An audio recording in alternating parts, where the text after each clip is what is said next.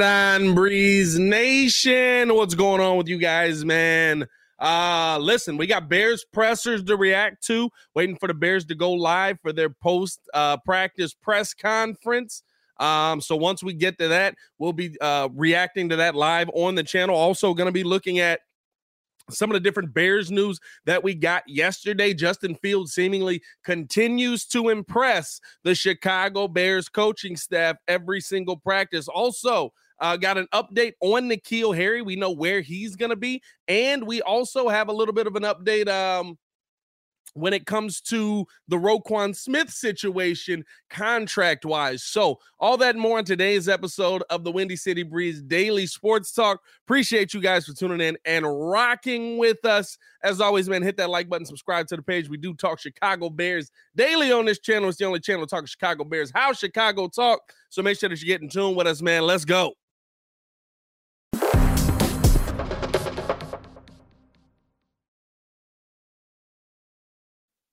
So we are waiting for them to go live for the press conferences. But until then, a little bit of starter conversation with you guys. Shout out to you guys, first of all, for pulling up and showing love to us, man. As always, how we start these off, let me get them Bear Dons in the chat. Come on, Bear Don. Yeah, I mean, you got to drop them in there because you know what? No matter how this organization goes, no matter what we see from this organization, we will forever be Bears fans. So let's get them Bear Dons in the chat. Yesterday was an interesting day, right? Of course, the Roquan news coming out. Don't know where Roquan's going to end up. Don't know how this is going to go. He's requested a trade, but the Bears seemingly took it as a little bit of disrespect that he went to Twitter, right? The Bears thought that they put a good deal out there. So how do you respond if you're an NFL franchise to your player going to Twitter to say he has requested a trade and essentially that he doesn't want to be a Chicago Bear anymore? Well, if you're an NFL franchise, you don't go to Twitter. Don't follow Joe Tsai, or however you say his name, from the Brooklyn Nets on that, right? If you're an NFL franchise, you don't do that. So what do? Well, you tell Adam Schefter to tell people what you want to hear. And I'll tell you what, you knew it was the Bears responding yesterday to the Roquan Smith situation because he only went on ESPN 1000 for the news initially, right? If you guys don't know, ESPN 1000, the local Chicago sports station. And so Adam Schefter goes on with Waddle and Silva yesterday talking about Roquan's contract situation, says he got the contract numbers, took it around to multiple other teams to see what they thought about the contract that the Chicago Bears had offered Roquan Smith. And the response that he got from multiple front offices is that, wow, that is a really good contract offer. That is a really good contract to take. We wouldn't have offered him that deal. That's kind of impressive. I don't know why he's turning it down. Now, here's the thing, right? This could be, hey, leak this for us. We'll do this for you. But this is essentially the Bears responding to Roquan Smith, saying that we're not going to go to Twitter. We're going to go to the media, just like a major franchise would do, right? And we're going to drop this with Adam Schefter. Everybody knows Shefty. They know Shefty's not going to put out a bad story. So now, question on the table: do you feel like the Bears did offer Roquan Smith a good contract, and Roquan's just not willing to play ball with the Chicago Bears? From what we heard from Shefty yesterday as well, the Bears have played ball and have been kind of willing to work with him on this. Now, that part, right, I don't know, right? That could be just Shefty getting that information from the team. I don't know who you would be. Like, it's Roquan and the Bears. There's no agent involved. I don't know who they would get that information from. But here's my thing, right? When I'm looking at what this team has, or where Roquan Smith's situation is here, right? As the Bears press conference has started off, I don't know if they're live just yet. Let me see here. But I do know, yeah. So Coach Flus at the table now. We'll pause the conversation here and we'll jump back into it in a second here. As we got Coach Flus at the table.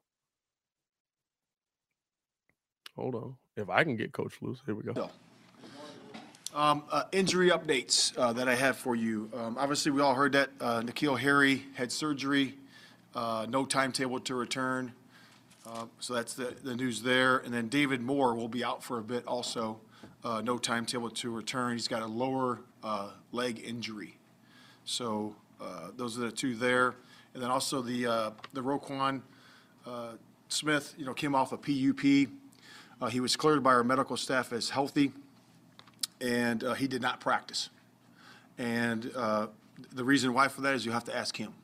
So we expect all of our healthy players to practice, and that's was his decision. And like I said, you have to ask him.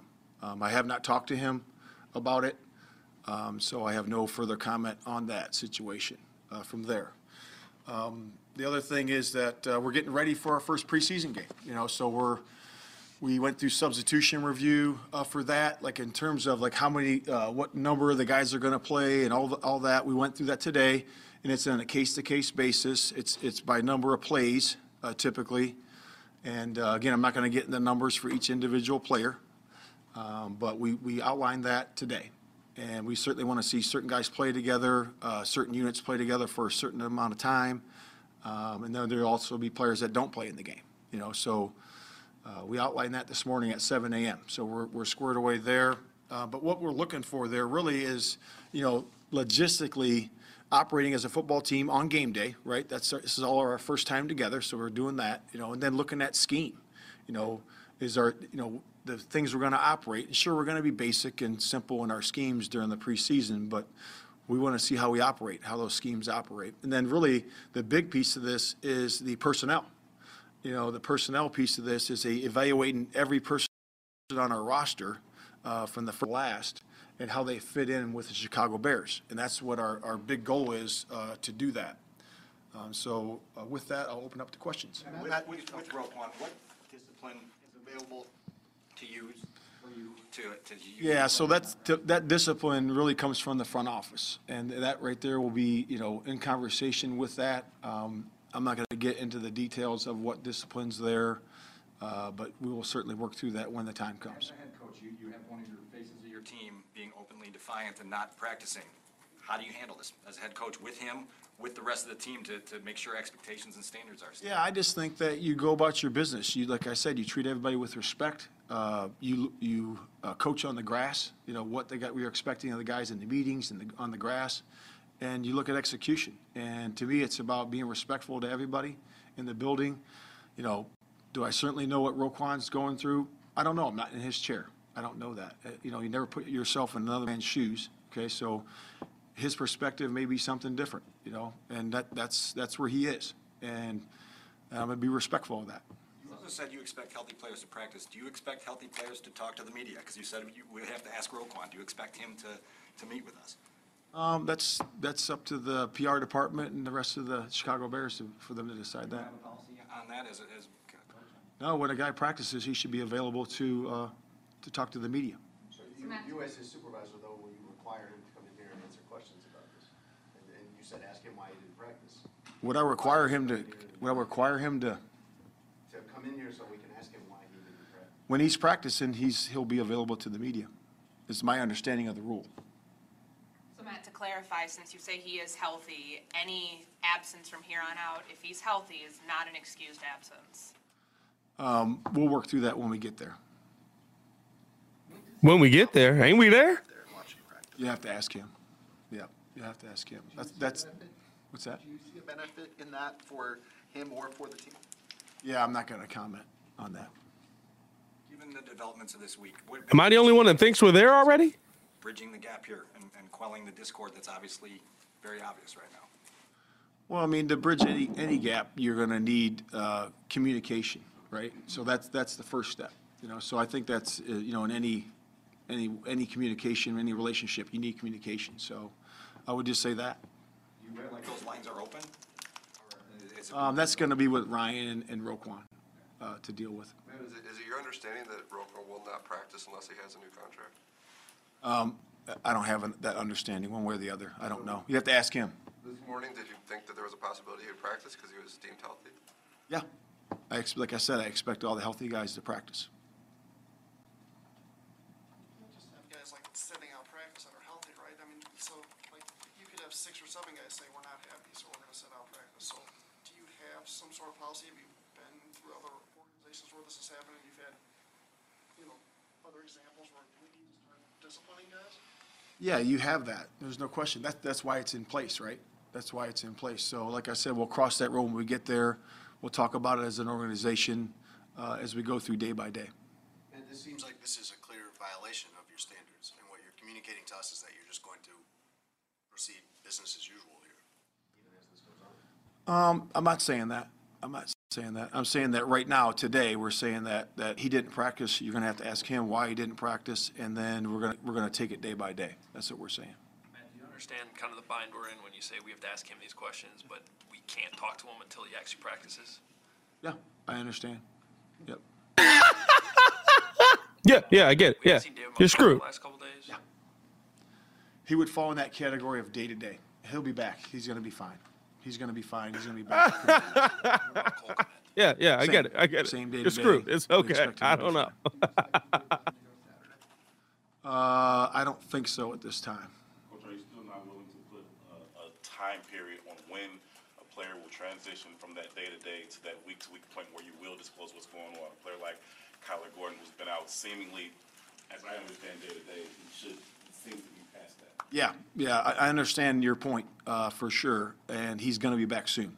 I know that. So we're getting close, and he is still day to day, but we're getting close. As an extension of that with Kyler, he missed a chunk of time in minicamp and going back to the spring. At what point does that become at least a back of your head concern when a player's availability has not been consistent? Yeah, and I think I stated it last week maybe that, and I still hold true to that, is that when players miss time on the grass, okay, the actual playing of the game, working on the fundamentals and techniques, that hurts. It hurts our football team, and it hurts them as, their development. So we just try to get those guys back as soon as possible. And I tell the players, your body will tell you when you're ready. When you're ready to go, let's get back out there, let's go. And they're doing everything they can to get back, so. Kevin Jenkins is somebody who has been out there on the practice field. You mentioned the other day he's still ramping up. Do you think he's available to play Saturday? Yeah, I'll talk to Simo on that, but we like where he is. He's progressing, working through, getting some more reps in the practices. So he's in a good spot right now in terms of the ramp up. I have a bigger picture question with you heading into your first game as a head coach. A lot of coaches have come in here and accepted the role of being the head coach of the Bears. And frankly, they have not had the success to kind of match that enthusiasm.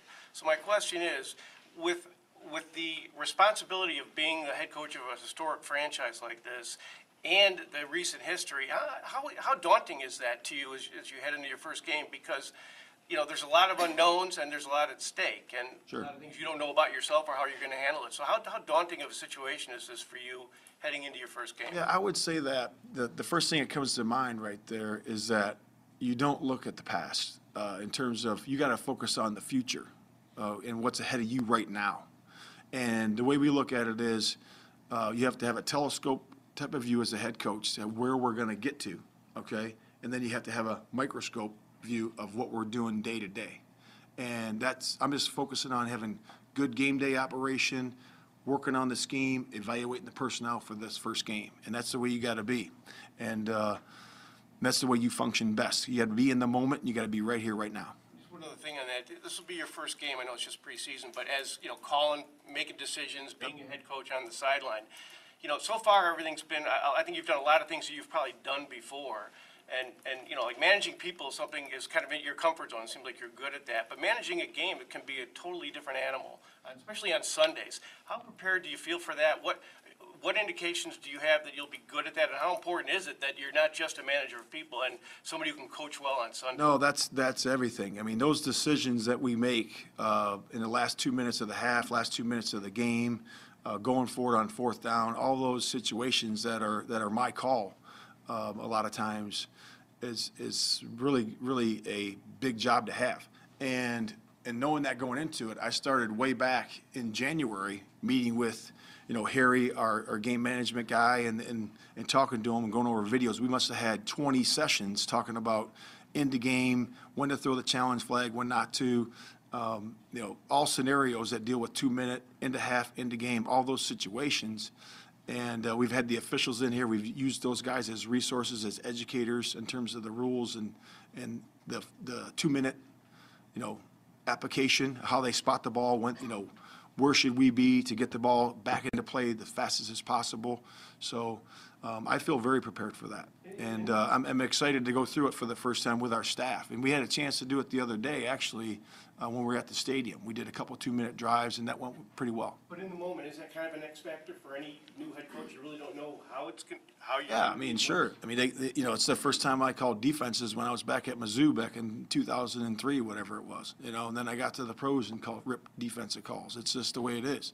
You got to be fast-minded. You got to be quick. You got to know what you're doing. You got to be on it. And that's just the way it's got to be. And you can't be slow. You got to be quick.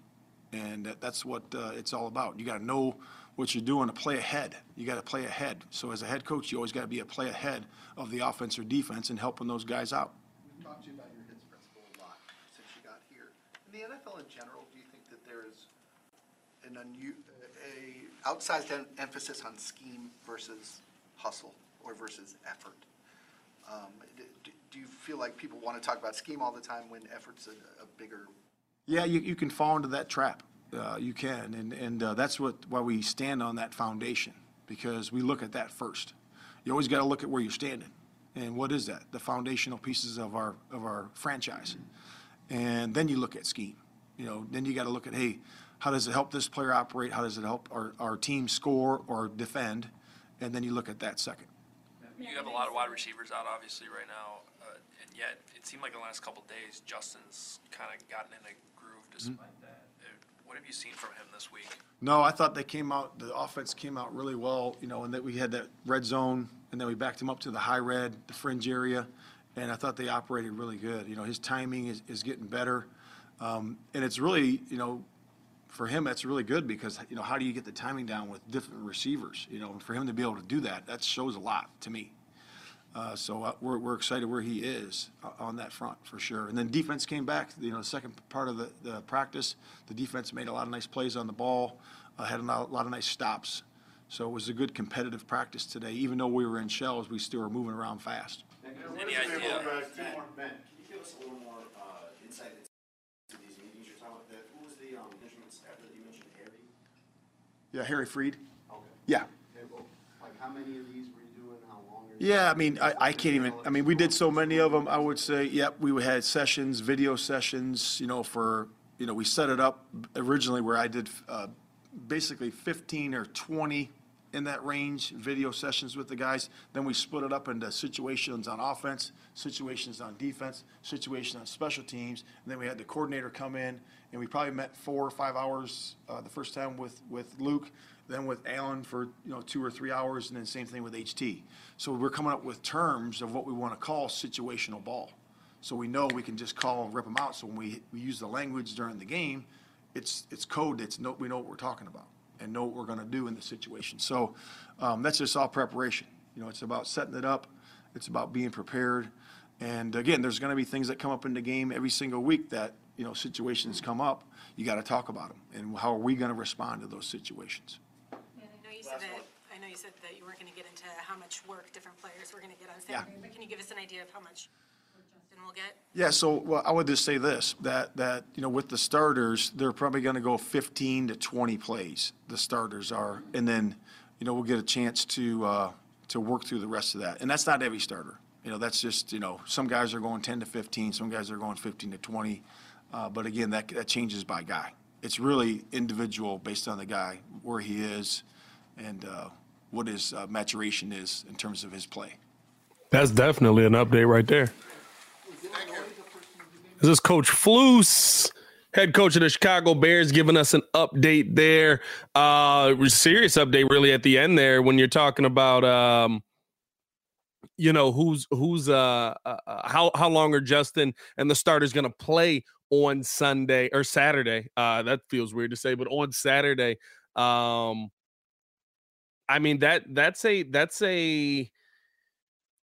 It's good to hear that he's coming up with situational things that the Chicago Bears right? Like because that they can do on plays and different play calls and things like that. Oh, jumped right back into it. All right, okay, let me shut the heck up. We got look like Larry Borum up at the podium here. Let me just shut up. The goals when he got here was to create a lot of competition in the offensive line. You've been in the mix of it now. How would you describe the competition that has been created and how it's sort of evolved since the spring? Right. I mean, with camp, you get pads on this. All competition is good competition. There's been a lot of it. So every day you kind of got to bring that. Hit that like button if you ain't hit that like button yet. Mentality. You can't slack. As soon as you slack, you get passed up. So you got to bring it. It's good though. Competition is good for anything. Brings the best out of you. You came in with Tevin as a rookie, went through what he went through alongside him last season, and how have you seen him handle the uncertainty, the trade possibilities that are out there, and kind of everything floating for him right now? He's handled it like a pro. He's done nothing but just come in and do what he's asked every day, whether it's whatever he has to deal with, meetings. He's attentive. He's paying attention. He's handling it like a pro. You sense the frustration maybe of like when he was not practicing and going through meetings and dealing with all that, but not being able to get out there? I mean, he wasn't happy with it, the fact that he couldn't go out there and do what he loves. So I mean, if you can't do what you love, you're gonna be upset about it. But other than that, he's been handling like a pro. How is he low since getting back on the field? It's good. He's ready to go. You were a starter last year, and now you're kind of fighting for a spot and stuff like that. How has this staff been at communicating your role to you, whether it's Chris Morgan or Getsy or Eberflus? How have they been about like letting you know exactly what you need to do, or where you stand? Yeah, they're coaching us hard. I mean, if we're in film, we're watching something that's not right, they're gonna try and correct you on it. Every day, I mean, it's fluid. Just gotta, it leads back to the competition thing. It's open competition. Got to bring your best, and whatever happens, I mean, I'm ready just to contribute and do whatever I need to do to help the team win. What's the biggest challenge going from one side to the other for you? Honestly, just kind of just a little footwork technique. Takes a couple reps to really all right, I'm back at left, I'm back at right. Just takes a couple reps, get it down. But other than that, it's not too big of a deal. Larry, some guys can't do that. Some guys really struggle to switch sides. What do you think it is within your either athleticism or even a mindset that allows you to make those flips? I want to say this is my mindset, being able just to transfer this side of the play to this side or vice versa, whatever it is, just to be able to handle that at a rapid pace. How much work do you want this weekend? Huh? How much work do you want this weekend in the game? I mean, I want all of it. I want whatever I can get. That's it. We keep hearing open competition, but how difficult is it to compete when you really can't go full speed to the whistle pretty much any time in practice? I mean, you can, but you can't. You just gotta play hard. I mean, you can tell when someone's playing hard and someone isn't. So it's one of those things where, long as you're playing hard, you can see it on film. So is your focus basically on that technique in those first steps or two, where that's what you have to set up to really make the block? Yeah, just everything. It's just a brand new scheme, brand new coaching staff. Just got to do things their way, and just got to be good at it.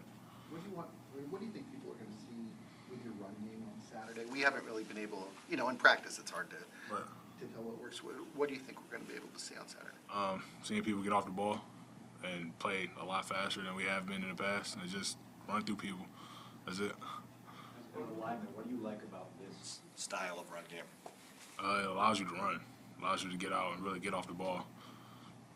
I know there's competition and things like that going on, but as a former fifth-round pick yourself, are you able to appreciate Braxton Jones kind of coming in and making an impression? 100%. 100%. My hat is off. My hat is off to him. He's a great player. He's going to be good for us. What's he like personality-wise in meeting rooms and everything you've seen of him so far? He's cool, laid back. He pays attention, does whatever he needs to do. He's calm. Larry, what was your targeted playing weight last year, and what is it this year? Last year, didn't really have one too much. This year is 320. That's where I'm at. Significantly lighter than it was last year? Or? Yeah, that's about 15 lighter than last year. What were you by the end or by the combine? 322. Larry, you grew up in the Detroit area. Do you remember Riley Reed playing for the Lions? Somewhat, a little bit, just a tad. Did you watch film of him when Bearson did it? I seen clips of him and stuff, and I mean, he's a great player. He's a vet. I'm learning a lot from him. What's he like? Just sort of. He's helping everyone a lot. He brings a lot of knowledge. He's played a ton of ball, so it's good to have around and be able just to chop on different things. You keep in touch with Jason Peters at all? No, I need you, though. I need to call him. What are the challenges with the different cadences that you have in this offense? How is it significantly more than you had last year? And how are the quarterbacks handling that in terms of keeping them consistent so that you guys aren't having the pre-snap penalties and such? Right. There's more. There's definitely more. All the quarterbacks, they're working hard to make all their cadences sound the same. So honestly, they've been handling it great. We've been able to run off the ball with it. I mean, getting to the competition, nonetheless, you were running predominantly with the ones until Riley and Schofield got here, now you've been running more with the twos. Is that frustrating, and how much harder is it for a younger player to win that competition with a veteran? I mean, it's frustrating, but you got to come in every day and just have your head down, ready to work. You can't really focus too much on, I'm not with the ones, man. And you ain't going to have a bad day. You kind of just got to attack it the same way if I was with the ones or whoever I'm running with. It don't matter. Just got to attack it every day with the working mindset. How have the coaches challenged you to take the next step in your own development so that maybe you are running with the ones, later? You repeat that? What have the coaches challenged you to do to take the next step in your own development? Just got to elevate certain things, a little technique-wise. Just got to keep playing hard. About it. Thanks, Dan. Thanks, Larry. Appreciate it. That was Larry Borum as they're on a little bit of break here. Notably, he was running with the twos along with Tevin Jenkins. They were down there at their tackle position. He was a guy that we thought was going to be slated with the ones this season. He was a guy that we thought was going to be our starting left tackle for a little while this season until Braxton Jones ended up taking that spot. But that again, right? Like interestingly enough to say, it's not a terrible thing if you have that. Somebody buds up and takes that role, and now you've got multiple tackles that you feel like can play the position, right? I just feel like the Bears have really bolstered that offensive line. They've got more depth in that position. There's going to be some injuries on that line just because of how much guys get hit on that line. There's going to be some tweaks and things like that. So it's good to have guys that can just go into the game at a moment's notice, man. The thing that I find notable about where this Bears offense is going to be at, and even Larry Borum really spoke to it there, was the run game, how he's able to get out and run, how he's able to just get out and attack, and that he really likes that style of football, man. He really likes being able to play that style of football. And I think that's going to really speak to the Bears' success.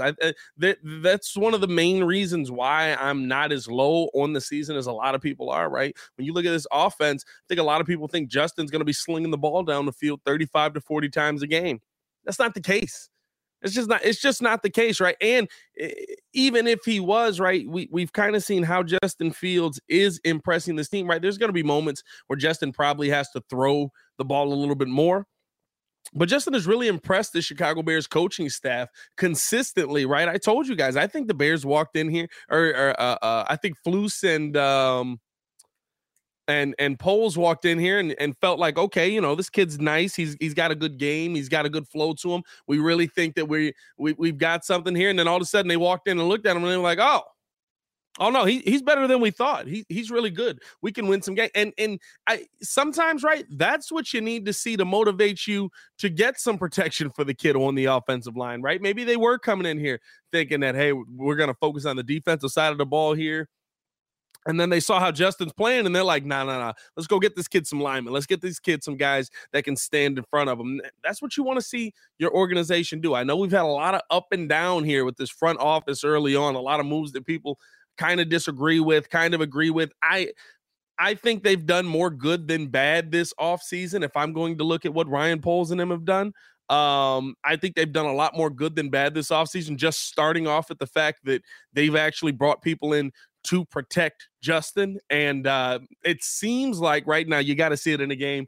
Inside of a game, it can be completely different. He could get overwhelmed, but he is going up against Robert Quinn, Al-Qadiq Muhammad, guys like that. It seems like you drafted a 5th-round starting left tackle in your first season on this team, and we haven't had a left tackle on this team in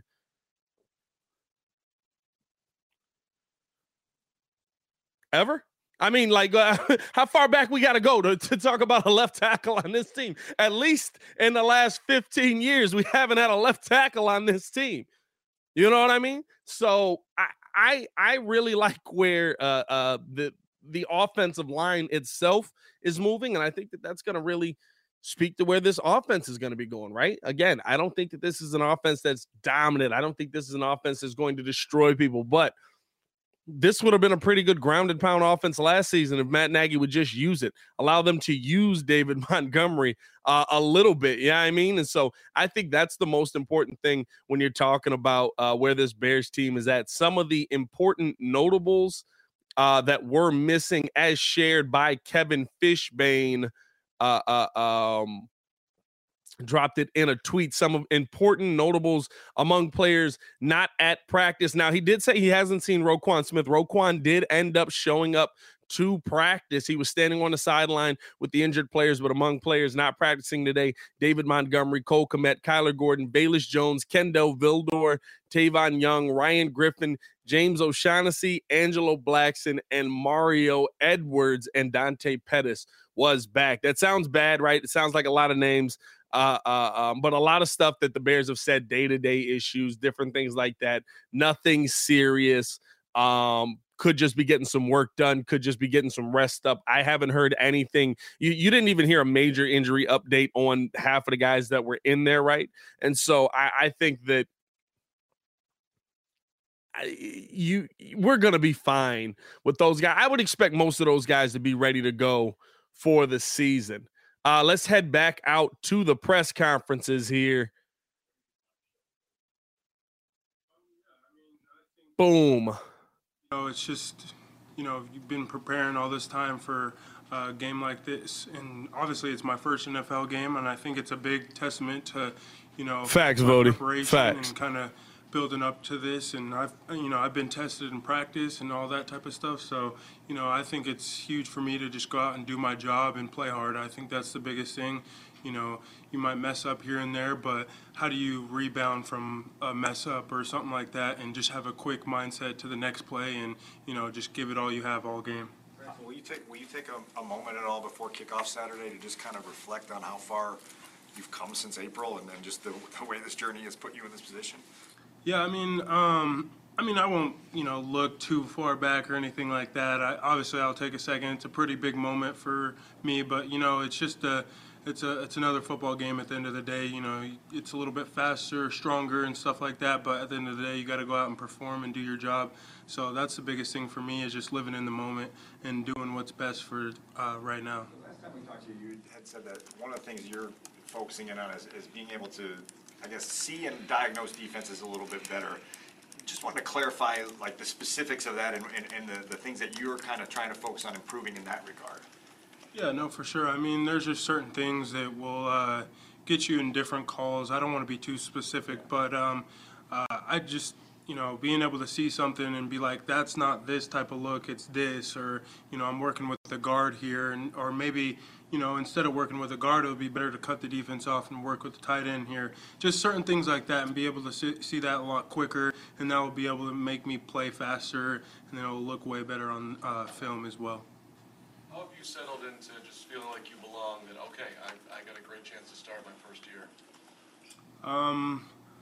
What do you mean by that? Sorry, like. Well, we talked before, you were kind of surprised at how quickly you got elevated, and now, like, it's here, and they're kind of, it seems like they really have appreciated what you've been able to do to this point, just believing in yourself going forward, like, okay, I'm ready right now.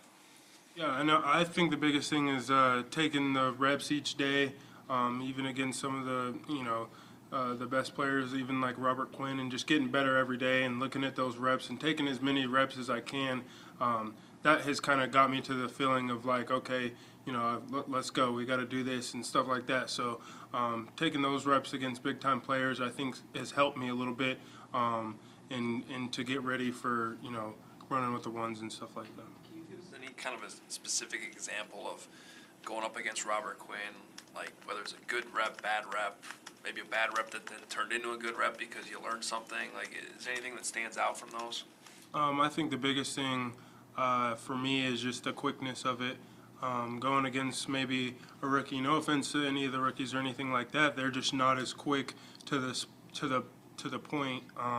He's really quick to the point. He's on you like that. So I think that's the biggest thing for me. It's might not even be win or loss. I think just getting used to that quickness, and his reaction time is amazing. So I think that's one of the big things too. I know you got to stay in the moment, right? It's the only way you get to where you came from to where you are right now in such a short period of time. But just being as intelligent and thoughtful as you are, do you have an appreciation for being at Southern Utah a few months ago and now literally being one of 32 starting left tackles in the National Football League? Oh yeah, I mean that's huge. I think that's big because coming from Southern, a lot of people make it out of there, and then being in the position I am, I'm beyond grateful. I mean, I'm just ecstatic to be here every day, and that's why I kind of take the approach when I come in here and talk to you guys. Just trying to get better every day. Trying to get more crisp every day and do anything I can to help the team. But yeah, I mean, I'd say the biggest thing is just being grateful to be here. Obviously, it's not easy to be here. Not everyone is here, but it is amazing, honestly. You get any calls from former teammates back in Southern Utah or coaches like bro, you really went there and took over? Yeah, I mean, I think the biggest thing, obviously, I get some younger guys from Southern Utah, talking to me a little bit, and I think the thing for them is they just want to know really how fast it is, or, is it really that big of a difference? And I got to let them know. I mean, it's a pretty big difference. I mean, from FCS to the NFL, it's obviously a huge difference. Maybe, some FBS games in the SEC and stuff like that are maybe not the hugest. I mean, it's a big difference when everyone's quicker, everyone's, faster, stronger, all that stuff. So I let them know. And then coaches are just, telling me to keep on going and, don't, feel the light and be like, oh, you made it or anything like that, which I never will. But that's the biggest thing coaches tell me is just, keep on doing it. You got, years to go. So. How do you feel like you've adjusted so far in the NFL and adapted to the speed of the game? I'd say I've got a ways to go, but just understanding how fast it is actually, even with linebackers and all that type of stuff. Like I have a better understanding of how fast it is, but I could do a lot better job of implementing that into my game and stuff like that. And that's another thing too. It's not always going fast. It's kind of like you gotta hold space a little bit more. You can't just go fly out to anything because they're so quick. They'll come right in under you or something like that. You just gotta really it's a happy medium. When you first started your practice battles against Robert Quinn, was there a moment of intimidation or awe or anything like that? I wouldn't say intimidation, maybe awe, like, oh man, that was really, really quick, or that was a really good move or something like that. But it's only gotten me better. I think, going up against him is obviously great for me, and to get me better every week will definitely help me. But 1,000 points to you for that one, Jay Sanders. I give you 1,000 points for that. He hit me with his signature, so it's just like, oh dang, that's for real. So that's about it. Ohio State, and they just figure they're going to go to the pros, right? The top guys. When was it for you? Like, when did you realize, hey, the pros is a possibility, and the coach or something that told you, like, hey, you've got a chance?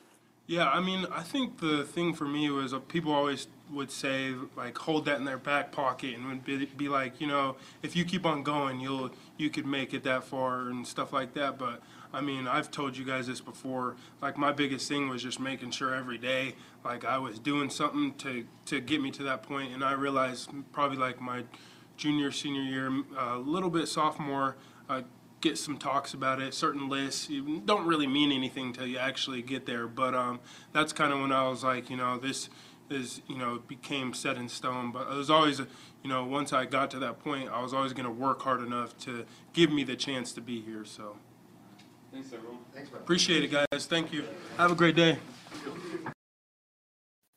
That was Braxton Jones from the Chicago Bears. Braxton Jones just really giving some insight. He's really won that left tackle spot, man. You have to actually be impressed by that, right? And the coaches have been super impressed by what his game can bring to this offense, right? As a Bears fan, right, you're hoping that he's the one that pans out. You feel like he is, right? Because you look at some of the other names on this team and feel like, okay, there were other guys that definitely could have played this position. There were other guys that definitely could have been your starting left tackle on this team. And meanwhile, he's able to go find it. This gives you hope on a couple of different fronts, right? I mean, like, again, right, we have to see him play, but it gives you hope on a couple of different fronts that, one, you found your left tackle of the future, and that he's going to be here for the next 10 years. And 2, it gives you hope that Ryan Poles is pretty good at finding that late round talent, very similar to what Ryan Pace was. Now, granted, we haven't seen a play of him. We haven't seen a down of him. He might be a little bit overwhelmed, but we've heard guys sing his praises that are on this team, looking at him like, yeah, he's doing a good job against Robert Quinn, who had 18 and a half sacks last year. So that tells you that he's pretty good, right? Again, it's an interesting question, even that they asked in there do you feel like you're able to go full speed? I think they asked Larry Borum, actually. Do you feel like you're able to go full speed when, even though it's pads, but it's still practice? And it's just like, well, yes and no, but like, when you're doing more. And so even with going half speed, you hear him talking about Robert Quinn. He's like, he's just fast. Like his moves, everything he did, it's just fast. And so it's an entirely different world, man. Again, right, talking about the offensive line, I feel like this offensive line is moving in the right direction. I feel good about coming into this. I'll tell you what, I feel way better coming into this season, that Justin Fields will not die than last season, right? Last season, literally, I said, hey, let Andy play, because there's no way in the world you're going to be able to protect Justin Fields. There's no way in the world that you're going to be able to keep Justin Fields off his back. So let Andy go out there and play as much as he wants, because I don't want to see Justin Fields on the ground. Of course, that didn't work out, and we still saw Justin Fields on the ground. So I think that coming into this season, coming into Saturday, I'm really excited about what we're going to see from the offense. I don't know if the excitement is good or the excitement is nervous, but I'm really excited about what we're going to see from the offense, because I just think it's finally going to be an offense that fits these players. That fits the players that are on the team, that fits Justin Fields, an offense that is catered to what the team does well. That's really what it all comes down to for me. Some of the different things that we've seen as well. I don't know if this is going to be the moment where like we get that like 45-minute long break, but some of the topics that we were talking about today and that I wanted to get to and break down. If they do jump back in, we'll jump back into that, but just breaking down kind of, first off, you got a little bit of a N'Keal Harry update there from Flus at the beginning. He didn't give a timetable for his return, but apparently, right, based off of other guys that are the same or similar to surgery, they're thinking about an 8-week time slot for the return on a N'Keal Harry. When they talked about him, he's having surgery. Well, he went in for surgery this morning after suffering a high ankle sprain. He's going into surgery for, I'm trying to find the name of it. I believe it was tiptoeing. He's going into surgery for tiptoe surgery. I don't know what that means. I've never even heard of it, right? But they're saying about 8 weeks for N'Keal Harry on that. Something to keep in mind on, and something to keep in mind on that. And that makes me feel good about kind of where that injury is that he's having surgery now. You're talking about possibly 8 weeks that he'll be back. That's week 5. That means that 7th round pick was not a waste, right? If it's something that gets into, week 8, week 10, now you're talking about, all right, I got 7 games to see this guy. You still got 12 games possibly to see N'Keal Harry. Now, of course, Flus didn't go out there and give that specific update. That's what it is. Tightrope surgery. I don't know what I say. Tiptoe surgery. Tightrope surgery. Shout out to the chat. Shout out to Renewable in the chat. Shout out to Whitney in the chat. Y'all knew what I meant, man. Y'all knew what I meant. Hey, players mess up. Don't worry about it.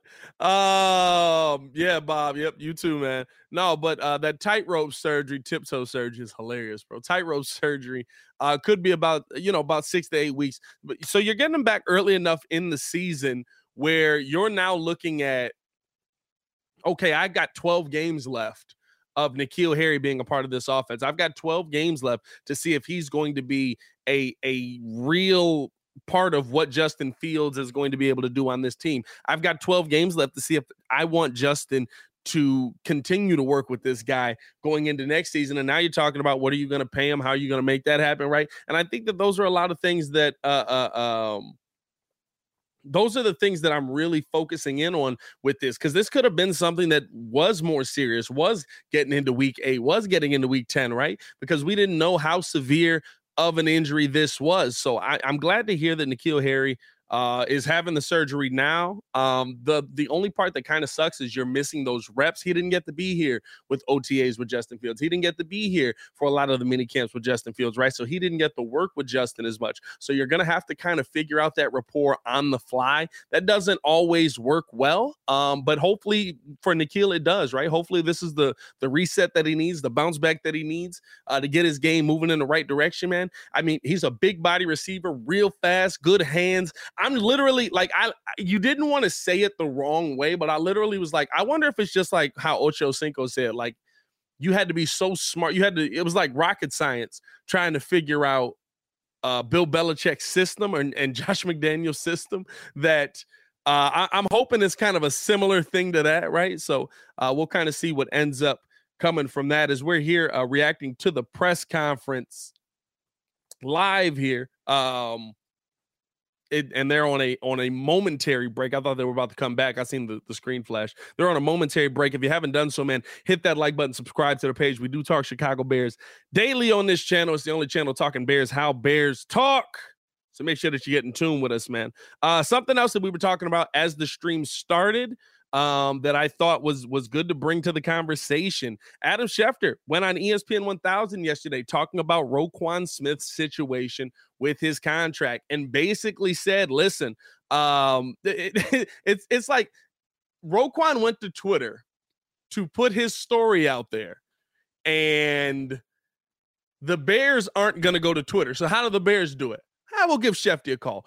Schefty has the numbers of the contract. He didn't put the numbers out there, but he has the numbers of the contract.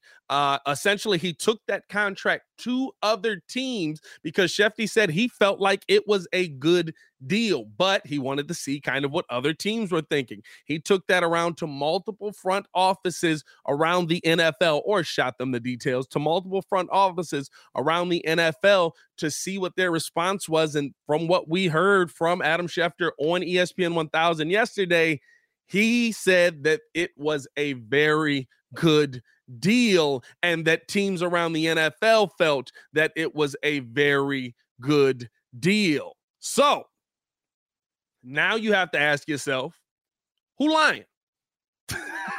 Somebody lying here. Now I do still, no matter how good the deal was, right, I do still think the de-escalators is a little bit disrespectful in my opinion. I think Roquan doesn't deserve to be put on de-escalators. You shouldn't be trying to take money out of your players' pockets in different situations like that. If he's good enough for to be signed to the team, allow him to be signed to the team. But now I'm looking at this situation as, okay, well, if the Bears are actually operating in good faith, if the Bears are actually trying to get Roquan Smith re-signed, if the Bears are actually trying to play ball here with Roquan Smith, and Roquan Smith just wants more and more and more, the question comes in, right? Yeah, you may take a step back this season without Roquan Smith, for sure. You're definitely a worse team without an all-pro linebacker on your team. But the one thing that I am worried about least with the Chicago Bears, and I've seen Bears fans like losing their mind, like they forgot what this franchise is. The one thing that I am least worried about with the Chicago Bears is finding another linebacker.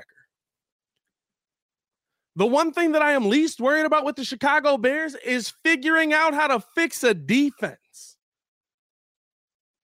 So I don't know what the terms of the deal are yet, but if it's a good deal offered on the table, if it's a good deal in faith, if the Bears feel like they have done everything, and Ryan Poles seemed like he did. Ryan Poles seemed like he came out in that presser, didn't he? Like he had been crying for a couple of hours, like he was stunned that we had gotten to this position. Yeah, I mean, or he's a heck of an actor, or he's just exhausted. But I look at this situation with Roquan, and I'm like, okay, listen, I don't want to blame one side or the other, and I hope that they get this figured out. And at the end of the day, I still kind of feel like they might get this figured out.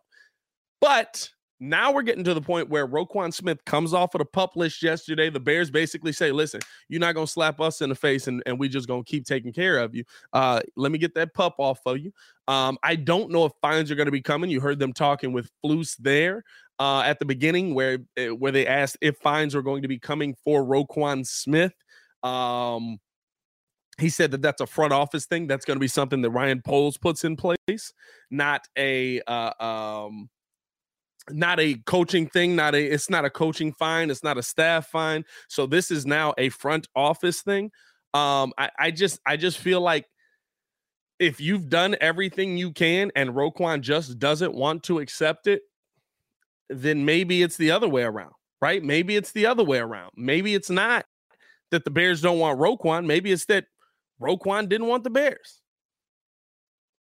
I don't know why. And again, here's my gut feeling. This all gets worked out. This is what Deebo Samuel did. This is what DK Metcalf did, right? And Devontae Adams and the other guys. But the difference that you'll see, and I heard this on the Adam Rank podcast and hadn't really thought about it, the guys who were getting closer to that age 30 range and over were let go. The guys who were 25 and under were retained by their teams. So I don't know if I'm to the point now where I feel like it's just a done deal that Roquan's not going to return to the Chicago Bears. But I also am looking at this like if he does have the Deebo Samuel thing where all of a sudden this all gets smoothed out and everything's fine, perfect. If he doesn't, it's the Chicago Bears. They find linebackers. They build defenses. I've never once in my life looked at this franchise and said, my God, how are we going to rebuild a defense? It's all that we've done. It's the only thing in 40 years, 50 years, 60 years, however far back, 100 years that this franchise has been good at. So I'm really not like if we lose Roquan, yes, it will suck in the moment. But if the Bears have done everything to try and honor Roquan and Roquan still takes it as disrespect, then I'm not going to be, oh my God, hurt if we don't re-sign Roquan Smith. I'm not going to say this Bears defense can't bounce back if we don't re-sign Roquan Smith. Defense is the last thing I'm worried about with the Chicago Bears. Something else to really break down and talk about. Just how, and I was speaking on it earlier, right? Just how much Justin Fields is impressed and what we want to see from Justin Fields in this preseason game coming up. First game is Saturday at noon. I think somebody asked me, was I going live for it? I don't know. I mean, we might do a live. We may, you know what I mean? But listen, one, I know I won't be live every Sunday because it's a Saturday maybe, but I know I won't be live doing it on Sundays because watching football live is not my thing. Like, I want to sit there on the TV, evaluate it, be a fan, lose my mind, throw a beer. Yeah, I mean, like, it is what it is. Who's this dude up in here? Brandon Bass talking about you too old for them dorky friend. Hold up. I know you're not coming in here trying to fry my boy. Get some legit professional glasses. All right, here we go.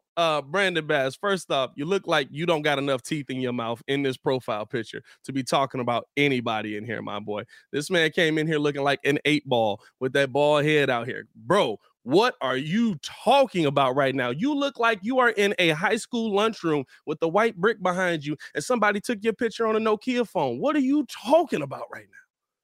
You trying to fry me? Talking about dorky glasses, bro? First off, I'm using these to see. I'm not worried about the first thing you need to worry about is me seeing you. This man out here taking that what's that mud called? You got me so I can't even think about it. Hold on, I wasn't ready for you coming through with the hate, my boy. Oh, I got teeth on me. That's an old picture. Well, you need to update that, my boy. You look like they took that in cell block 8. You need to update that one, my boy. Talk about that's an old picture. I wear Armani frames. Not in this picture, my boy. You look like you wear the Men's Warehouse 1-for-1 suits, my boy. You look like you got one shoe on, one shoe off. Loose foot. Stop playing with me, my boy.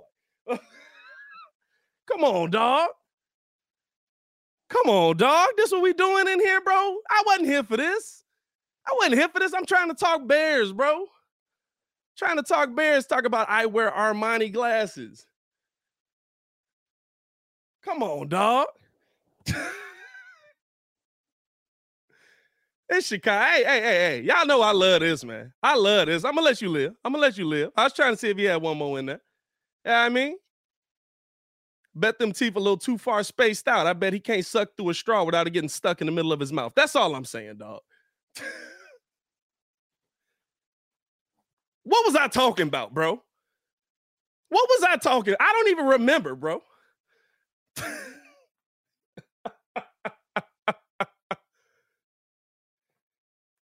I don't even remember what I was. We trying to talk Bears football. Good Lord.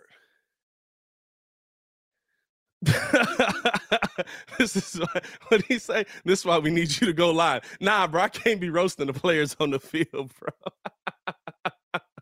Hey, I would have been frying. What's his name last season? I absolutely would have been frying. What's buddy name? Jermaine Ifedi. Oh, I'd have been frying him all season last year. I'd have been baking that man's life. Let's get back to this football, man. Hey, we talked about each other for fun, bro. Hey, it's all love, Brandon. You know, you came with Spice. I came back with Spice. It's all love if you still in here.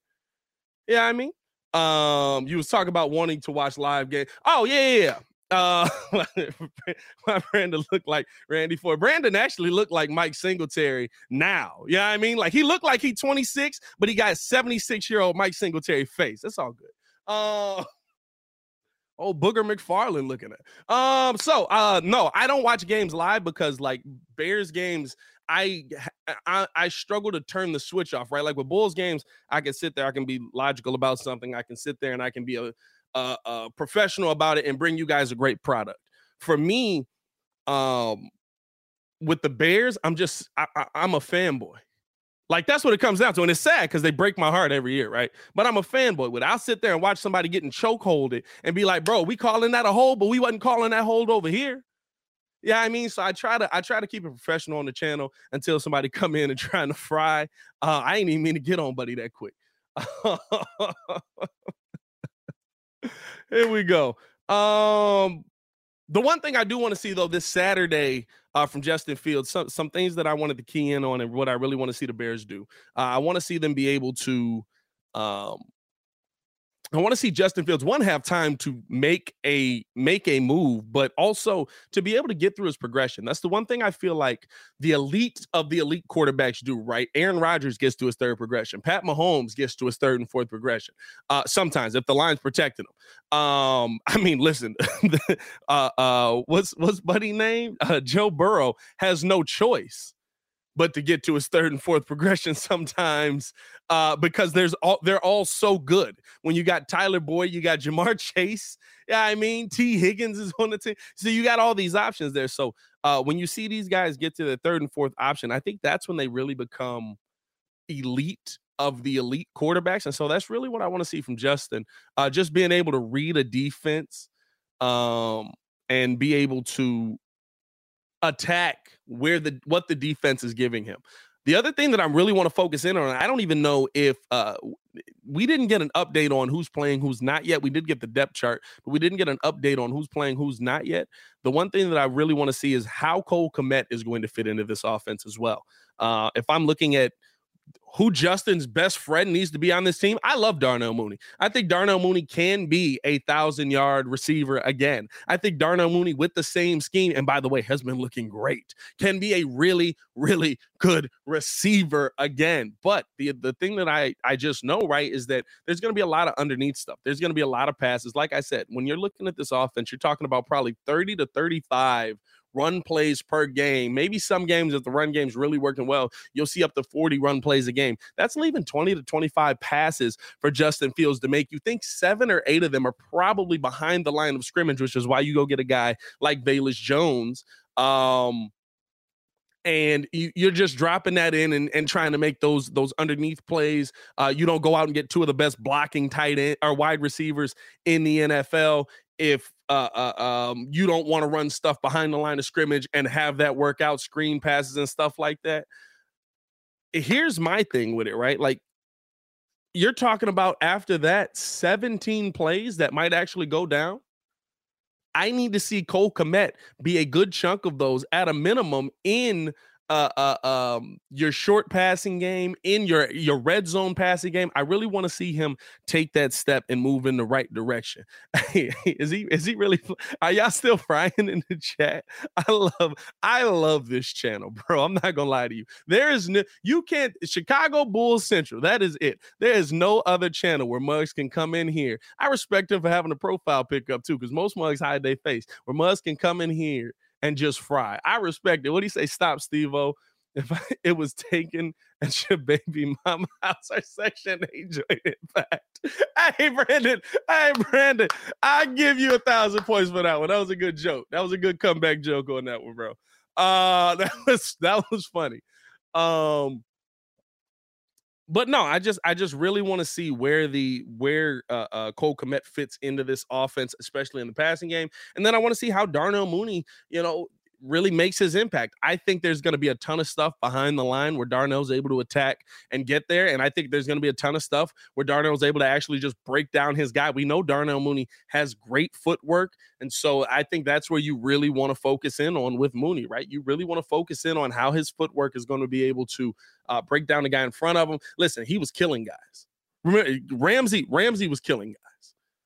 I'm sorry, Mooney was killing Ramsey, I should say. Honestly, Ramsey be getting killed by a lot of people, but Mooney was killing Ramsey. I think there's a lot of guys that Darnell Mooney can definitely dominate with his footwork, his ability to get separation, also with his speed. And am I a little mistaken? Has he added a little something to the vert? He had a little something to the vert out there. So I think that's going to be a big part of this offensive game. Defensively, you're starting this game. The thing to focus in on is that linebacker position because of how thin we already were. Let me see if I can. I think Kevin Fishbane had the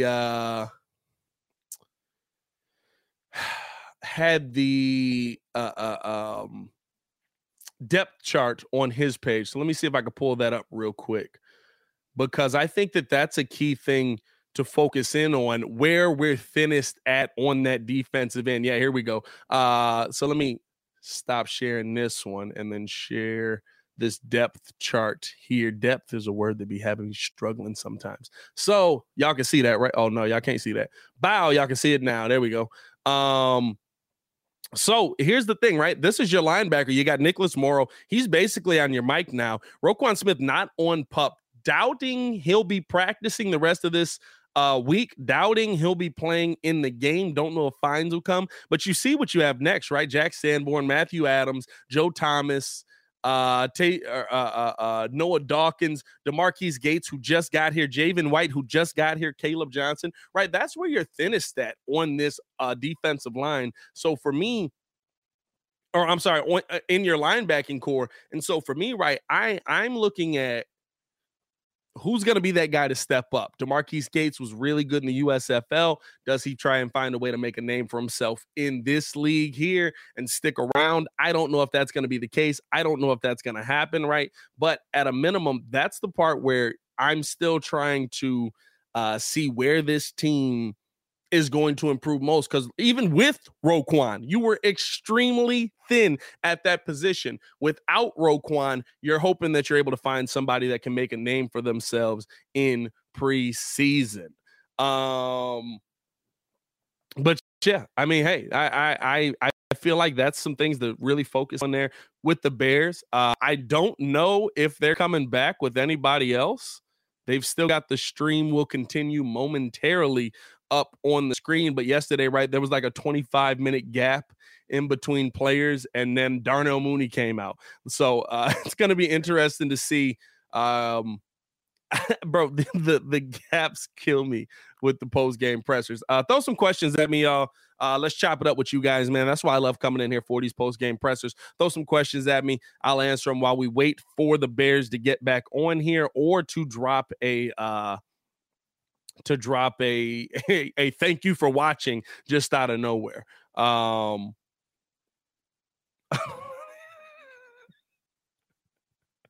I love that Steve and Brandon are going at it in the chat as well. I love that it's just a frying session going on right now in the chat. Only on the Windy City Breeze, bro. Only on the Windy City Breeze. M-Man 07311. Could the Bears upset Green Bay week 2? Here's the thing. I don't think the Bears are going to win week 2. I hope the Bears split with the Packers.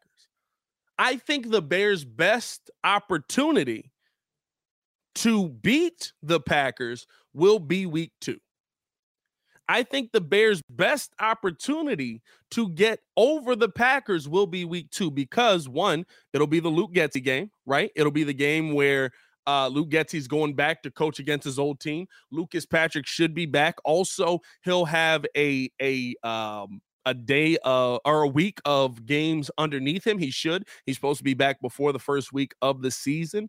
I think that's your best chance to upset Green Bay. If you do, so could they? Yes. But will they? We'll see there.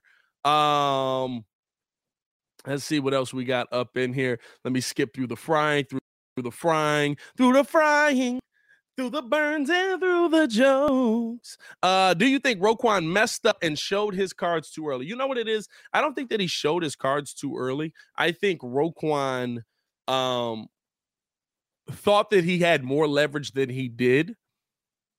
And it's proving that that may not be the case, right? Again, like I said, the Bears find linebackers. There's not a lot of Bears teams that I can point to and say that linebacking core was god awful. By the time that we can actually point to some linebacking cores and say that they were awful, it was because they had aged and they were really good linebackers before that we held on to way too long. So I can't say that this Bears team, I think Roquan just overestimated how much the Bears were willing to say, okay, listen, we get what you're saying. We want to get this deal done, but we're not just going to fold because you put the pressure on us and said that we want to trade you. And remember, the NFL is not the NBA. We've seen a lot of players come out and say, I want to be traded. And unless they're willing to sit out the season, which very few of them are, right? How many of them do? I think Le'Veon Bell sat out the entire season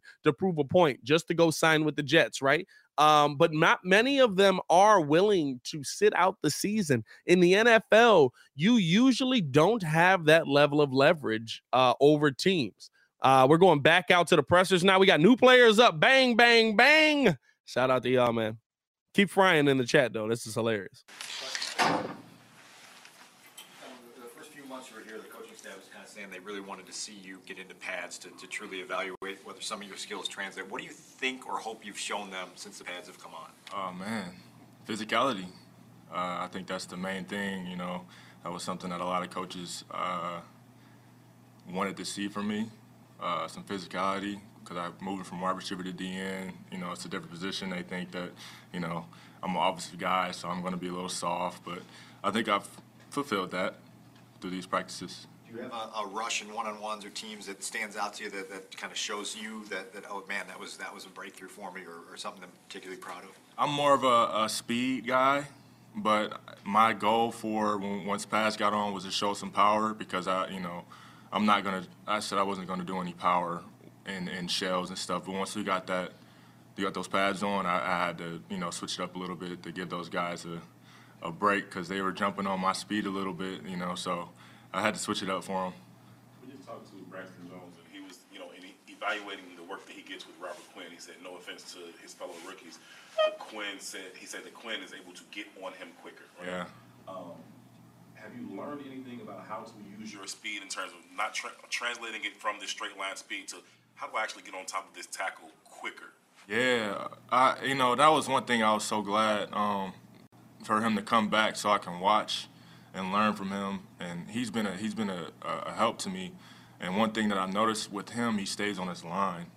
That's the reason why he's able to get on guys so quick is because he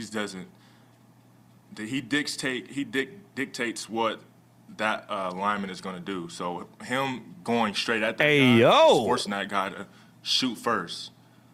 I used to run a hoop, which means he's going to sit back and wait. But watching Rob do that, it helped me in my game a lot. So. What have you seen from him in his bend? Obviously, you guys have similar body types. This is Dominique Robinson. I be forgetting to say people names for the podcast. Dominique Robinson at the podium. Yeah, man, Rob is different. I've seen some. I'm amazed at him almost every time I see him rush, just at the angles that he's able to bend at. That's a guy that's been here and been doing this for a long time. So it's going to take a little second for me to learn everything from him, but I'm already taking a little bit, and I'm taking it day by day, trying to incorporate something new that I've learned from him. So. How do you take some of his stuff that you want to do and you want to incorporate it, and then some of the things you just got to kind of throw it away because although they work for him, they probably won't work for anybody else, and they probably are. I asked him this too, and said these things probably aren't even advisable. He's got the move where he has 2 feet off the ground. Yeah, the cross chop. Somebody would tell you to do Yeah. that. Right? How do you kind of emulate some of the things he does, but also understand I probably can't? Yeah, so you got you know your body more than anybody else. So I've started to learn and work on using the cross chop at my own pace. I can't do it the way he does it, and he's great at it. He's been using that move for I don't know how long, probably since he's been doing this. But as you can see, that's his go-to move, and he's effective with it. But he and you're right, he does some things that, like I said, he just gets off the ground, boom, boom, boom, and he's up in the air, and then he lands. Like, it's amazing. So, you just gotta know your body type and know the things that you can do and can't do. So trying that cross chop was new for you? Yeah, trying it the way I was trying to do it before he got here, and I did it a couple times, and I was like, that's not me. Watched him do it, and I was like, okay, I see what I was doing wrong. I wasn't attacking the tackle the way I was supposed to, and I tried it again, and I used it yesterday, and it kind of worked a little bit. So I'm like, okay, I see progress in this. I'm not going to throw it all the time. I'm going to do what I do, but when the time comes, I'm definitely going to work that move. As Saturday approaches, is this an opportunity for you to really try that cross chop block, or just try these moves that obviously going against other competition? Is there an opportunity to do so? Yeah, I'm definitely gonna be trying a few things. It's only right. Boy, they be asking some lame questions, bro. Try, and if it doesn't work, then maybe try it again. If not, are you gonna try some moves to get past your blocker on Saturday? Nah. Throughout these games. Because of the position changes and the transition to the NFL, you've been tagged as kind of a developmental type of guy. Have you risen above that? Not that you're still not developing, right. But in your own expectations, have you risen above that as far as what you think you can do sooner or earlier than maybe some people might have thought? Oh man, in my head, I've always been a guy that can come out and you give me a chance, I'm gonna show you what I can do. So I don't say that I've risen above. Like you said, I know I still have I have way much growth to come to, but I don't think so. I think I'm still. I try to stay mellow throughout everything, good and bad. So. Rewinding back to go from someone who catches the football and doing what you're doing, it's a huge change. Like, how did you get your mind right? Like, okay, I'm giving that up, and now I'm going to do this and see how far I can. I'm a football player. I've been playing football since first grade. So I've been all over the field. I played safety in high school, played running back all up until high school. So I've been hitting people. I've been a physical guy. I just moved around because I was trying to play football. When the opportunity came that I was going to get on the field as a freshman, as a wide receiver, I took it. I'm trying to play football. So when the opportunity came that they said, hey, we might be good at DN, I took that opportunity. So I've always been a football player. I've always been physical. It just took a little time for people to see it. You got receivers going down every day. That might be the fastest route to the Let me ask you about special teams, though. I feel like your combination of size and athleticism gives you an opportunity to be a forward-phase, like special teams guy. How have you taken to it, and what have you heard from like Coach Hightower and the others about your ability to get on the field in that phase of the game? Yeah, I've been playing ST since college. I was on ST all 5 years. My freshman year I didn't redshirt. That was my year that I started out on ST. So I've been doing ST for a long time, and, you know, I understand that ST is a part of the game and it's important. So whatever they ask for me, I do it. You know, I've been moving up a little bit, doing different things, learning different things. So whatever they ask, I try to do it and try to do it to my best ability. What does Saturday signify to you, the first chance to go put on a real NFL uniform, playing a game? Honestly, it's crazy.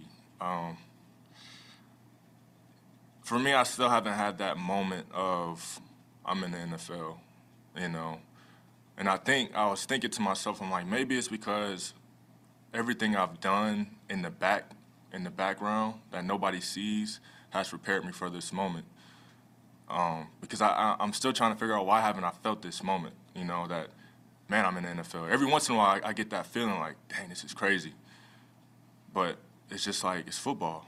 Just go play football and, you know, try to do it to the best of your ability. So I think Saturday might be that first moment where it's like, oh, like, this is real. When we talked to you, I think it was rookie camp, you said that you were pretty confident that you'd be able to settle in because you're kind of a boring guy and you're just going to get down to business. How have those 3-4 months been for you in terms of just doing what you said, just putting yourself in position so that it doesn't awe you at all? Yeah. I mean, it's prepared me. You know, everything I've done, even when we went home, I took the program, came in shape, listen to what coaches have been telling me, try to watch film and stuff. I kept the routine. That's my main thing. I ask the trainers and people, I'm doing the same thing every day, in and out. I come in at the same time, go into the training room at the same time, eat breakfast at the same time, unless, you know, we have a lift or something. But I go home, you know, talk to my wife for a little while, come back to the hotel, you know. So I'm a routine guy. As long as I stick to that routine, I've been good. So Even if you didn't have to be convinced to embrace special teams, does Hightower sell that? Is that part of his thing to convince you that how important it is or how good you could be at it? What's his tack as far as that? Oh man, he loves ST.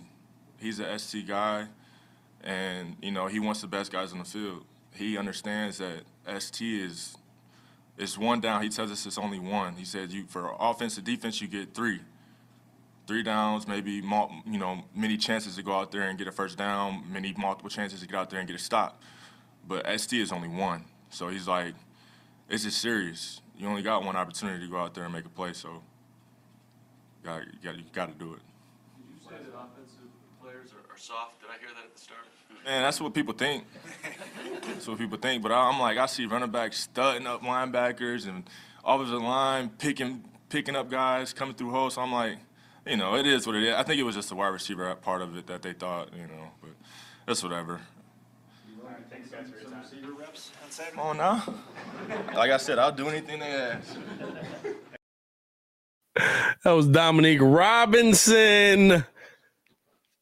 He's going to be an interesting player to see, and he's definitely going to have an opportunity to make a name for himself. I think the interesting thing is that, like, bro, some of them questions they be asking are trash, bro. That man said, are you planning on trying some of the moves that you've seen Roquan Smith use to get to the quarterback? Nah, bro. I was just planning on just standing out there and seeing if they was going to run me over. Like, what? No, like, come on now. But interestingly enough, right, I do want to see what Dominique Robinson is going to be. He's literally a what's the word, right? Like he's that Shea McClellin type of player, right? That and maybe he'll be better, maybe he'll be worse, but he's that type of player where he's more of just a pure athlete, and you want to see what he's going to be able to bring to the team. The difference is, right, we drafted him much later in the draft than we drafted Shea McClellin. So I like having that guy on the team that's just a pure athlete, that's just kind of able to do everything, that's going to be able to play multiple positions on the team. Hopefully he's able to come in and be a solid defensive end for this Bears team. And so we're going to see, man. We're going to see Jay Sanders. Shea was bad, bro. Shea McClellin was real bad, bro. Only thing he did good was Excuse me. Didn't he break Aaron Rodgers' collarbone? Didn't he break like that? That's the highlight of his career, right? He breaking Aaron Rodgers' collarbone. I don't know if that's good. I ain't wishing injury on the player, but if anybody's gonna get injured,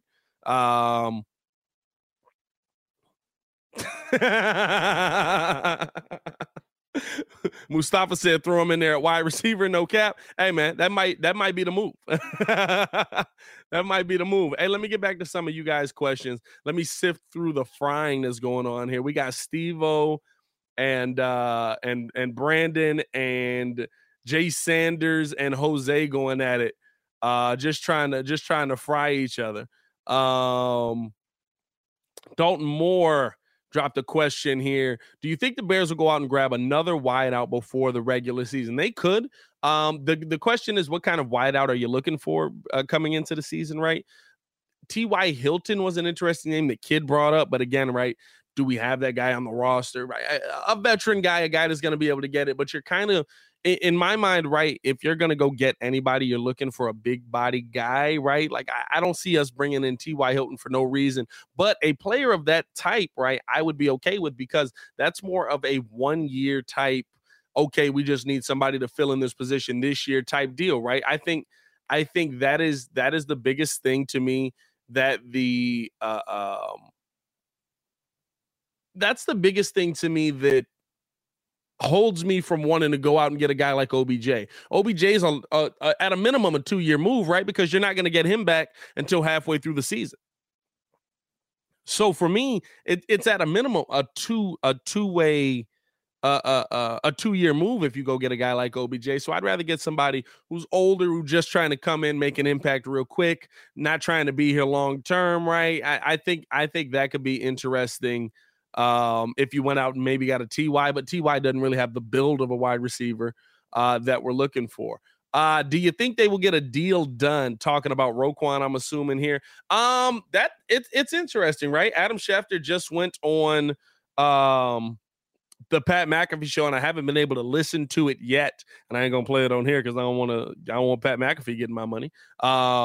But the interesting thing is he basically said the Bears offered the contract the Bears offered Roquan Smith is very backloaded, and there's a couple of things they asked him to do in the deal that he doesn't want to do. So the money would have been backloaded on the deal, which makes sense, right? Like, I mean, he can make more on the back end of the deal, but very backloaded kind of makes it seem like he's getting most of his money at the end of that contract. There's going to be a pretty big jump there. Do I think they get a deal done? Possibly, maybe if Poles moves off the backloaded part of it. Not all the way, right? Like you can't move all the way off of the backloaded part, but if you kind of even it out a little bit, maybe they get a deal done. I do still have a belief that the Bears get this thing done with Roquan. I think we're just good. We're just later into the process of it, very much like Debo was, very much like DK was, right? To where they were doing it early. They did it before training camp even started. Roquan waited till training camp. And so I feel like we're just kind of going through that same similar process that the Bears, that these other teams went through, I should say. But hopefully hopefully we'll see something here's some news from this pretty soon. I would assume, I think last year, what was it? Did he miss the first preseason game or something like that? Or the first two?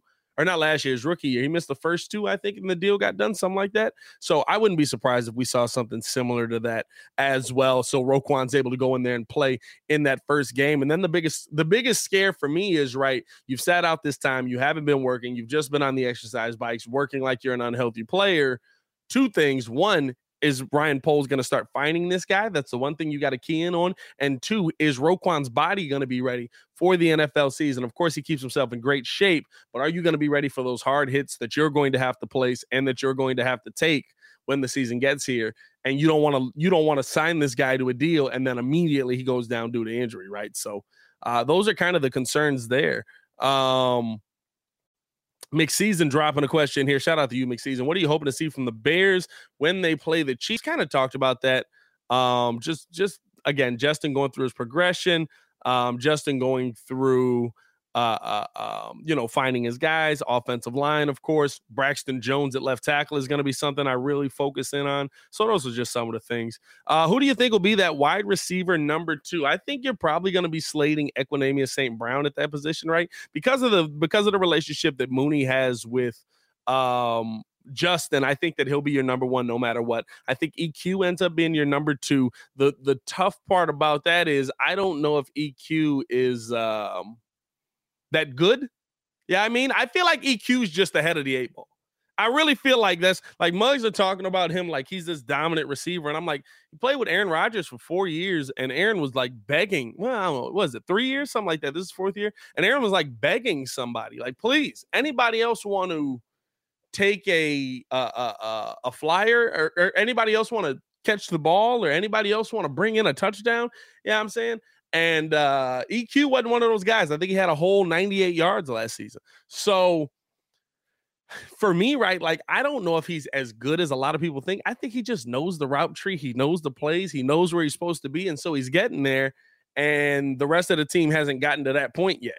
So I think he'll be slated as your number 2, but I think that can easily be taken over by either Cole Kmet if he's catching the ball or Velus Jones. I wouldn't be surprised by that. Again, Velus Jones was somebody to watch out for because he did not practice today. So he might be somebody that there might be a little bit of concern around heading into that first game. I would love to see him get some good run early on in that game. No, Bodie says no. Aaron ignored EQ. EQ be dropping the ball too. He did ignore. I'll say what, but last year he definitely ignored him. But EQ used to be dropping the ball too. Like I watched that man. He used to be like ahead of every Bear on the field, and then like the ball would drop. You know what I mean? Yeah, he dropped the ball a lot. You know what I mean? Like I can't. Like maybe EQ does turn into this great player, and I really hope he does. But I can't just like forget that EQ was dropping the ball out there. What else we got going on here? As we're live, man. If you guys haven't done so, hit that like button for your boy, man. Appreciate you guys for showing so much support and pulling up with me. They say the stream will continue, so there does seem to still be a stream. Or more players coming up, as I'll be live as long as there's players coming up or coaches coming up, stuff like that, and we'll be ready to react to the next one when he gets here. Cache, what kind of hat is that on your head? Is that a bear? That floral design? Yeah, it is a bear's hat. It's a bear's hat. A little bear right there. Yeah, bear down. I got this off 47 Club, I think. Something like that. I think there's a 47 hat. Yeah, I got this off 47 Club. So yeah, that's my hat. That's my hat. What do we got? Devontae Adams had drop problems at the beginning of the career. Who was the guy who turned him into who he is today? Getsy. All right. I'll allow it. I don't know if I agree with it 100%, but I'll allow it. Rodgers definitely had some Cutler only to Marshall moments with Adams. Yeah, for sure. You knew what he was going to be on, right? Like you knew the guy he was going to, and I don't have a problem with that. And I don't even know if it means EQ is going to be good or bad, or he just wasn't utilized or whatever it is, right? But I have to see it because I've seen 3 years of EQ, and EQ's been kind of up and down. Not to say he's bad, not to say he's good, but he's been kind of up and down with this, with the one of the best quarterbacks in the NFL. And now you've got a guy who's coming into his second year trying to figure out the position and trying to figure out how this offense works. So, Steve-O, you might be giving Getsy too much glory. Yeah, I don't know if I go all the way on that one with you, my guy. That would be. How do you guys feel about the Roquan deal if, in fact, it's a heavily backloaded deal? Do you feel like that's disrespectful to Roquan? Do you feel like that's disrespectful to what he's accomplished here?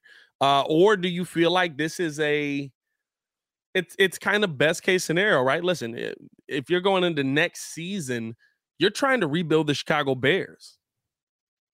You're trying to rebuild the Chicago Bears. You're trying to fix multiple positions on this team and fix positions that are aging. Listen, I think the offensive line is going to be better this season, but you can't just all of a sudden believe that Michael Schofield's your answer for the next 10 years. Yeah, I mean, he's definitely, 32, 33, somewhere in there. Riley Reiff up there as well. So there's some pieces on this line you absolutely have to replace. Cody Whitehair as well is going to be somebody that you're going to be talking about replacing him. So for me, right, I'm again, I'll say this again, and they did just drop the thank you for watching. So that's pretty much the end of that for the Bears. I'll say this again. The one thing that I am least worried about with the Chicago Bears is building a defense. The one thing that I'm least worried about with the Chicago Bears is building a defense. Guess what? He went out and with 2 picks this year, he looks like he found 2 guys that could be defensive player of the year just based off how their training camps have looked and just based on how they played so far in training camp. Now, of course, what's that going to look like in the real game? But I'm not worried about the defenses of this team being rebuilt.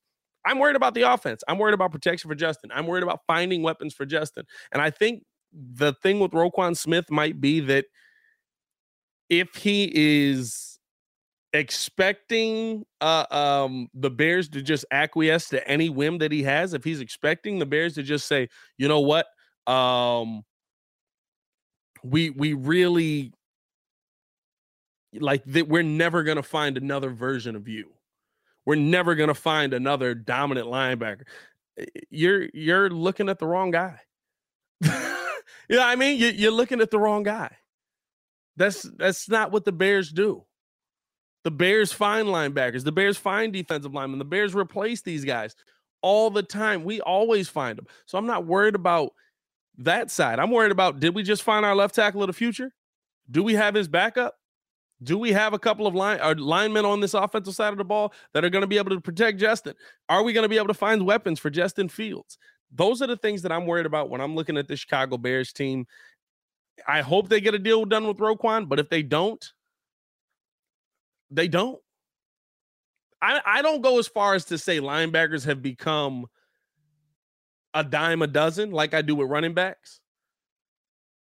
But I will go as far as saying I have confidence in the C that's on that helmet that it can build a defense. So, hey, listen, I appreciate you guys for tuning in and rocking with me, man. As the press conference has come to an end, stay tuned throughout the season, and we will have well, stay tuned throughout the season as well. We'll have updates throughout the season, but stay tuned throughout the day. We'll have different videos and things like that dropping as well. We'll be talking about a lot of different things and news as it breaks. As always, though, man, it's your boy Pat the Designer back at it again. Let me get them Bear Dons in the chat before y'all get up out of here, man, because no matter what, no matter how this season goes, we are always Bears fans. We were Bears fans when the clown show of Matt Nagy and Ryan Pace pulled into town. And guess what? If you're still here today, you're still a diehard Bears fan. So let me get them Bear Dons in the chat before we get up out of here, man. Vero saying that they're going to prove everybody wrong. I love it. Bear Don from Baki. Jose with the Bear Don. Torian with the Bear Don. Yeah, I mean, that's what I'm talking about there, man. I love it. I love seeing Black Dank with the Bear Don. Shout out to, Mike Nice with the Bear Don. Steve-O with the Bear Don. That's what I'm talking about, y'all. Anthony with the Bear Don. Hey, yo, Chicago. Hey, Brandon Bass. That was a fun roast session. I ain't going to lie to you. Here's Don Burr. Don Burr in the building. Hey, Don Burr. Hey, Don Burr. What you get me if we sweep y'all? That's the question. I said you ain't got to get me nothing, so it don't matter.